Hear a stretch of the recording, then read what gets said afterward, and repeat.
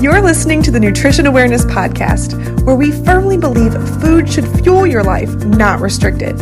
Each week, one of our registered dietitian nutritionists will motivate and educate you with accurate and reliable nutrition information to help you achieve your health goals using food. Whether you struggle with yo-yo dieting, weight loss, portion control, or simply just understanding the right eating patterns to get real, lasting results, you're in the right place. I'm Dietitian Kate, nutrition expert, ex-cardio bunny turned barbell junkie, and your host for today's episode. Are you ready to dive in?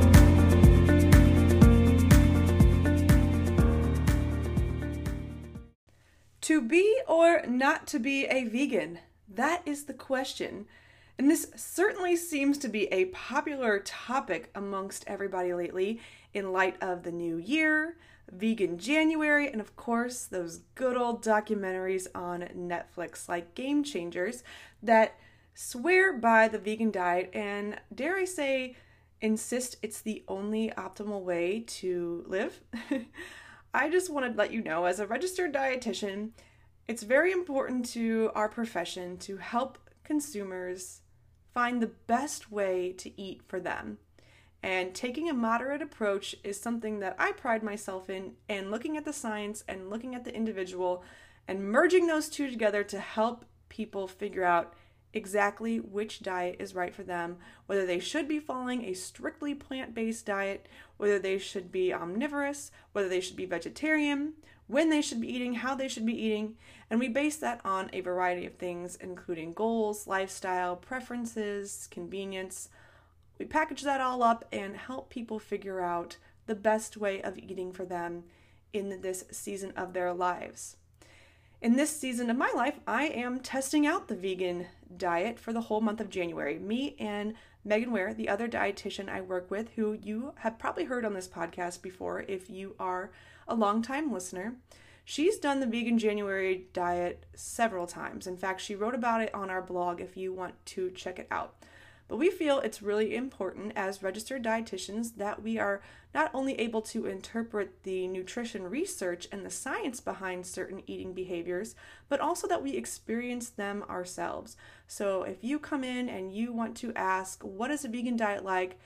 We can help speak to the benefits that we see, potential consequences, the changes we experience in relation to our weight, our blood markers, our skin, our energy, how it affects our social life, how it affects how we prepare and look at food. So it's really important for us to test out these diets. Now, if you are not a registered dietitian, do not feel like you need to do something like a crash diet or a trendy diet. Not that this Vegan January is a crash diet, but you don't feel like you need to test a bunch of diets. We do this for professional purposes so that we can help you and you don't have to try things and you can skip all the trial and error and just find a solution that works for you fastest. So we're doing the Vegan January Challenge. We've got a Facebook group going right now. It's not too late to join. I will link that in the show notes, or you can just log on to Facebook and search in that groups tab for Vegan January Challenge 2020, baby, and you will see the little banner on the group. It'll have our Nutrition Awareness logo. You can join whether you want to go vegan for the month or not. We're just posting a lot of information, more information than we can put on just one single Instagram post. We're going to give you motivation, we're going to give you recipe ideas, and then I'm kind of surprised how poppin' this group is. I mean, we're already in the 3 digits of numbers right now, and people are on there all day, every day, posting their experiences, posting meals, asking for tips. So if you are into a plant-based diet phase right now and you just want to learn more, hop on over in that Facebook group, just click the link below. In the spirit of the challenge, every Monday this month, we're releasing an episode related to the vegan diet to help you understand more about this extreme way of eating. We're going to talk about the myths and misconceptions. We're going to compare it to other intense diets like the carnivore diet. We're going to talk about what you can and can't eat on a vegan diet.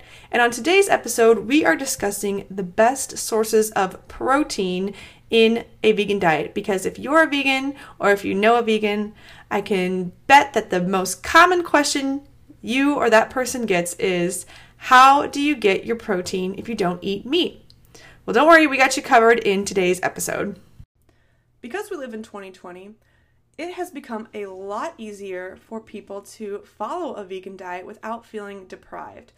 This makes being a vegan a lot more sustainable. It's a perfectly suitable way of eating, and it boasts a lot of benefits. And you don't need meat and you don't need eggs or dairy to get protein as long as you are diligent about what you're eating, what you're supplementing, and being sure that you're eating a variety of different foods from many sources. You can be a vegan and eat processed simple carbohydrates that just happen to not have any animal product in it and not be as healthy as somebody who's following a balanced omnivorous diet. If I'm being honest, I do believe that humans are meant to eat animal products, but that doesn't mean you have to. And this being said, we as Homo sapiens have really fucked up our animal product consumption. I mean, look at factory farming implications and then take a look at our food quality. Most of us are consuming really low quality meat from animals who are raised in suboptimal living conditions. And this poses both an ethical and health challenge for the modern day omnivore. But given that many Americans don't have the financial means to only consume pasture-raised poultry and eggs, or wild-caught fish and grass-fed cattle, leaning towards a sustainable diet of more plants and less animal product is a perfectly moderate approach I think anybody can get behind, no matter what side of the vegan spectrum you are on.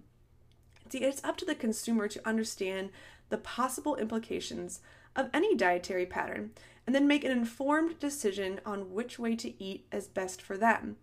Somebody needs to weigh their health goals to their lifestyle and then decide what's realistic, right? You might have some extreme life goals and physique goals, but if your budget, your time, your family life gets in the way, then you might need to find a more moderate approach. And hey, meeting with a dietitian can really help you nail that down. And on top of that, you got to consider your environment and you have to consider your ethics and weigh them against your own values. Regardless of whether you eat meat or dairy, it's important to understand which plant-based foods have a good source of protein. That way, when you do choose to have a meal that doesn't have any meat or eggs or dairy, you can incorporate some of these ingredients to make a balanced, full meal that has a variety of nutrients that'll keep you full, keep you fueled, powerful, and help you reach any kind of physique goals that you may have. And the good news, like I said earlier, is that getting adequate protein is quite doable on a vegan diet since we live in the modern era. There are not only just tons of natural plant-based foods, but now there's even food products and convenience foods that make it simple to get enough protein. That is a challenge for anybody, regardless of what kind of diet they're finding. I mean, I sit with people who just don't have time to cook and they're looking for healthy options they can make in 20 minutes or less or pick up on the way. So it is cool to see a lot of different places popping up that are offering balanced vegan options, and even perusing the grocery store, seeing different quick vegan meals, quick vegan alternatives to cater to the lifestyle of busy Americans. But before we go through all of the different types of protein that we can get, let's talk about exactly what adequate protein means, right? Because we hear these generic terms, but what does that mean? Well, the minimum daily requirement to sustain life of protein is 0.8 grams per kilogram of body weight. This means if you weigh 140 pounds, that is a minimum of 50 grams of protein per day. Okay. So that's just the baseline. That is the very minimum you need to support life. But if you are looking to lose weight, if you're an athlete, if you're working out in the gym, if you're trying to build muscle, or if you're just trying to be less hungry throughout the day, you're going to do a lot better with more than 0.8 grams per kilogram. Though the specific recommendations of how much protein you exactly need depend on, of course, your specific physique, your performance goals, your exercise intensity, duration, and variation. I'd still recommend you have a minimum of 1.2 grams per kilogram of body weight of protein per day. Now, this is given if you are a healthy adult with proper kidney function. If you have kidney or renal disease, consult a dietitian privately because you have much different protein needs. Or if you have some sort of special condition, this is just under the assumption you are a healthy adult without any chronic disease. If you're not sure, reach out to one of us and we can help you figure this out. But if you have healthy kidney function, you can even consume up to 2.5 grams per kilogram of body weight of protein per day. That is a lot of protein. That is so much protein. I mean, geez Louise. And it's not always necessary to get that much, but, and if you're following a vegan diet, man, I can't even imagine getting that much protein in a day, because a lot of the vegan plant-based proteins aren't as concentrated with protein, and you have to eat higher volume to reach the same amount. So I'm just letting you know, you can safely consume up to 2.5 grams a kilogram of protein per day. You got to kind of find that happy medium and stay within a range. Don't expect that you're going to eat the same grams of protein every single day. On my second day of the Vegan January Challenge, I got up to 125 grams of protein, and yesterday I ate a whopping 60 grams, which is very, very low for me. If you've seen my physique, you can see that I'm not a little pipsqueak. I definitely need more protein, so you're going to be within a range. You don't have to stick to a single number every single day, but I'm telling you, 0.8 grams per kilogram is low, and you're going to be feeling hungry. So here are a few more points to consider about plant-based proteins. Usually, always, they also contain carbohydrates and/or a source of fat. This means that 3 ounces of tofu has more calories and less protein than 3 ounces of, say, lean chicken, because lean chicken is a strictly protein, maybe with a little bit trace amount of fat in it, whereas the tofu has carbohydrate and fat. So 3 ounces compared to 3 ounces, there's going to be less protein. This is okay. It doesn't mean it's a bad source of protein. Tofu is a great complete source. It's made from soybeans. It's fine. But it's just important to consider if you are on a weight loss goal, because you don't want to be eating insane amounts of food just to reach a certain protein goal, and then your calories end up being too high and you don't lose weight depending on your specific needs. It's also to note that plant protein is known to be less bioavailable than animal protein, meaning our body is going to utilize animal protein a bit more efficiently from plants. However, I was perusing some studies, and I've recently read that quantity of protein is more important than the quality or source of protein, which I can get behind 80%.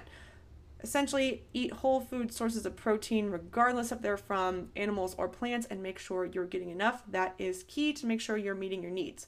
But bioavailability is just the way our body uses it, and animal protein for the longest time has just been accepted as more bioavailable. Most, but not all, plant proteins are also incomplete, meaning they do not have all of the essential amino acids that animal products do. But there are complete plant protein sources like quinoa and soybeans. Otherwise, you just need to make sure that you're eating a variety of different plant-based sources. So if you've ever heard about how rice and beans are a complete protein source, this is because rice has the amino acid that the beans are missing, and vice versa. Same with like peanut butter on whole sprouted grain bread. Another day is here, and you're ready for it. What to wear? Check. Breakfast, lunch, and dinner? Check. Planning for what's next and how to save for it? That's where Bank of America can help. For your financial to-dos, Bank of America has experts ready to help get you closer to your goals. Get started at one of our local financial centers or 24/7 in our mobile banking app. Find a location near you at bankofamerica.com/talktous. What would you like the power to do? Mobile banking requires downloading the app and is only available for select devices. Message and data rates may apply. Bank of America N.A., member FDIC. Now that we've got all the fundamental information out of the way, let's go right into some of the best sources of plant-based protein you can start picking up on your next grocery trip, whether you're a vegan or not. The first one I want to talk about is something called seitan. This is also known as wheat meat. Now, it's a good meat alternative for somebody who doesn't have a gluten intolerance or celiac disease. So if that's you, make sure you're checking the label in your food product to make sure there is no seitan. Seitan is often going to be found in mock chicken strips or fake turkey. I'll be honest, I think they taste disgusting. That's just my own experience. I've never had anything that tastes good with seitan, but it does take on what they claim to be a similar texture to meat when it's cooked, so it can be a great alternative if you're into that taste. Personally, I'm not a huge fan. The macronutrients tend to be pretty good, but yeah, you can try it and let me know how you think. One plant-based protein source that I am obsessed with, and this has to be my favorite one, is tempeh. Tempeh you will typically find in a block in that vegan section of your grocery store or the protein alternative section. It's in the refrigerator. It is derived from fermented soybeans. And it's a pretty popular meat alternative for a lot of people because it's got a good amount of flavor and it picks up flavor. That's the thing. And it takes on the texture of like ground meat. So it's a good substitute in maybe tacos or casseroles. It does have sort of a nutty, seedy flavor once it's cooked, but it's a pleasant texture. You know, that's the best way I can describe it. You've got to try it. You can marinate it, you can slice it, dice it. I like to put it in a skillet with some seasoning and slice it real thin so it takes on a similar texture to bacon, and put that in a sandwich. And there you go. Or you, like I said, can make it into some kind of thing that you would normally use ground meat for, like meatballs or chili. In a similar vein, there's good old tofu. And I would say tofu has gotten a bad rap over the years because people say it's bland and it's tasteless, and this is true if you just eat it by the block, which, oh my god, if you do that, you must not have taste buds because that's pretty gross. I can't lie. But this versatile soy protein has this superpower, and it takes up any kind of sweet, spicy, or savory flavor that you be cooking it with. And get this, guys, 1 cup of firm tofu can have up to 20 grams of protein, which is the equivalent of about 3 ounces of grilled chicken. But keep in mind, you're going to get a lot more calories from 3 ounces or 1 cup of tofu than you would in 3 ounces of grilled chicken. But it's a great swap. If you're not really sure where to start with tofu and you want to start cooking with it, I would say start with a stir fry because you're using teriyaki or, a liquid amino acids or soy sauce or something like that. Make sure it's a vegan one if you're following the vegan diet. No weird fish derivatives added into whatever kind of marinade you're using in Chinese food. But mix it up with there. It'll soak up the flavor. Add lots of veggies. Add some, healthy whole wheat noodles or brown rice, quinoa, and boom. I don't think you'll be able to know the difference. It's also really good if you coat it in almond flour or some kind of breadcrumb and bake it. It's delicious. I am a huge tofu fan. Side note, I did this random thing the other day. I got silken tofu and I put it in my blender with chocolate protein powder and a scoop of cacao powder and milk, and I blended it up, and I put a little bit of stevia in there because it needed some more sweetness, but you could use agave nectar or something, and it was delicious. It was like a thick chocolate smoothie. So let me know if you want that recipe. Maybe I'll post it.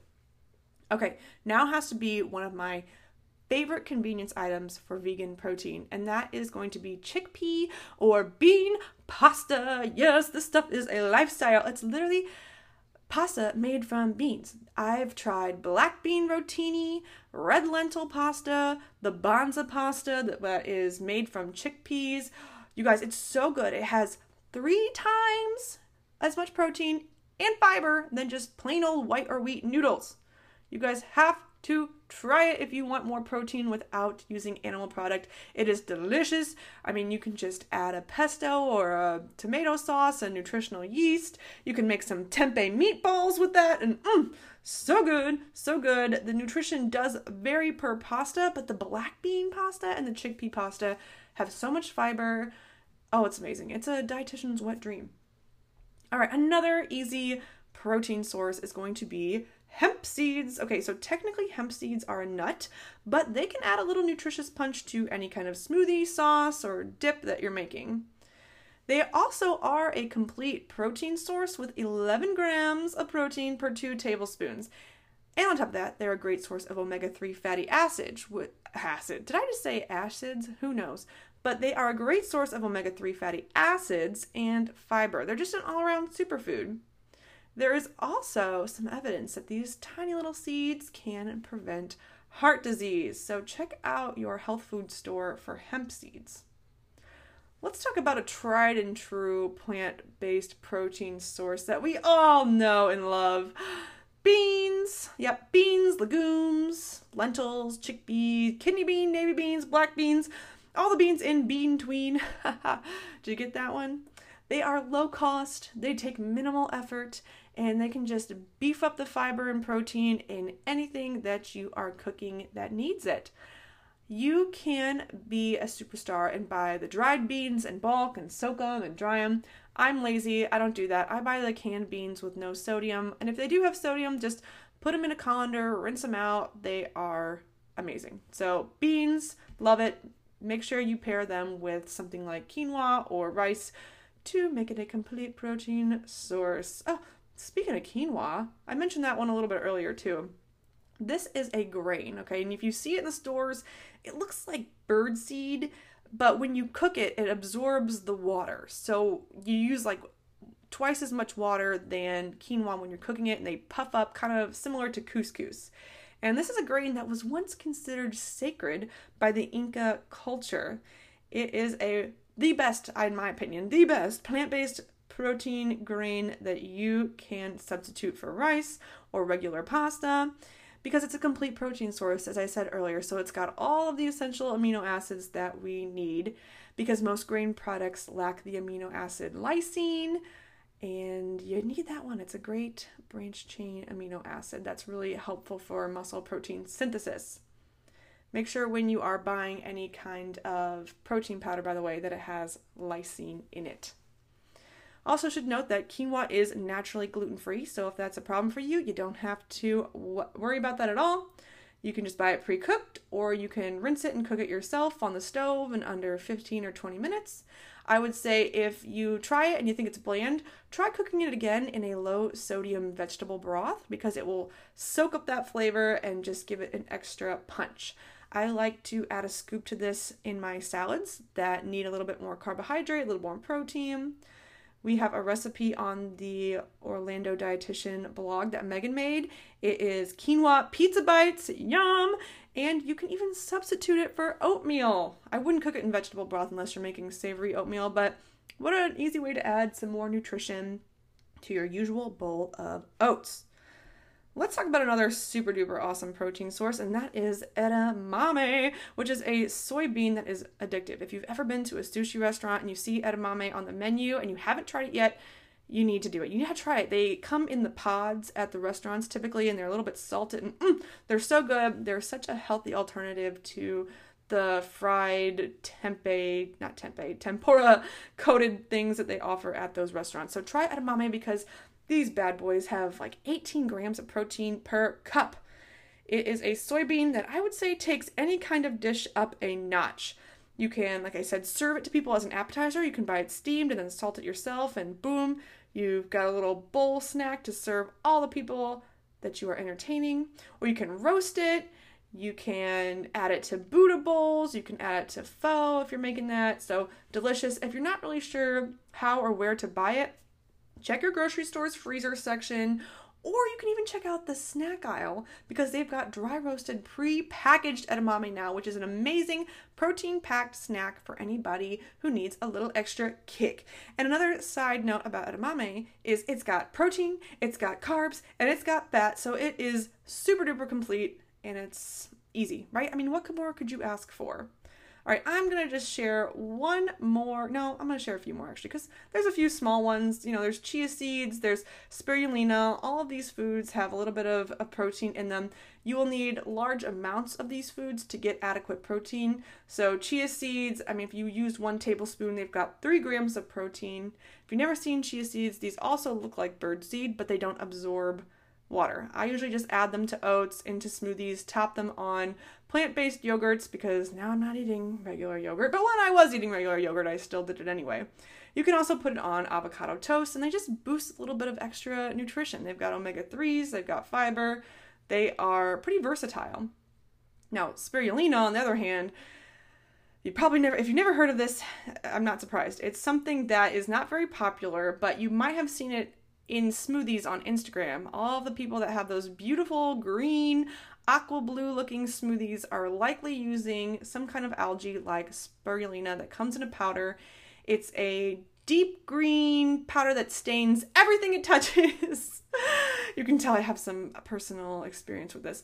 But it has 4 grams of protein in just 1 tablespoon. So, why not? If you want to make an Instagram-worthy smoothie, green smoothie, add it in there. It is a pretty good source. In fact, a single tablespoon, the protein in the spirulina takes up 60 to 70% of spirulina's dry weight, which is pretty high and kind of cool. All right, let's talk a little bit about vegan protein bars and shakes. and all of those other things that we would typically find whey protein in. So if you're trying to follow a vegan diet, make sure you're checking the quality of the supplements and the bars that you decide to pick up. Make sure you're looking for whey and casein if you are trying to find a vegan protein, because whey and casein are not vegan, they are derivatives of animal product of dairy.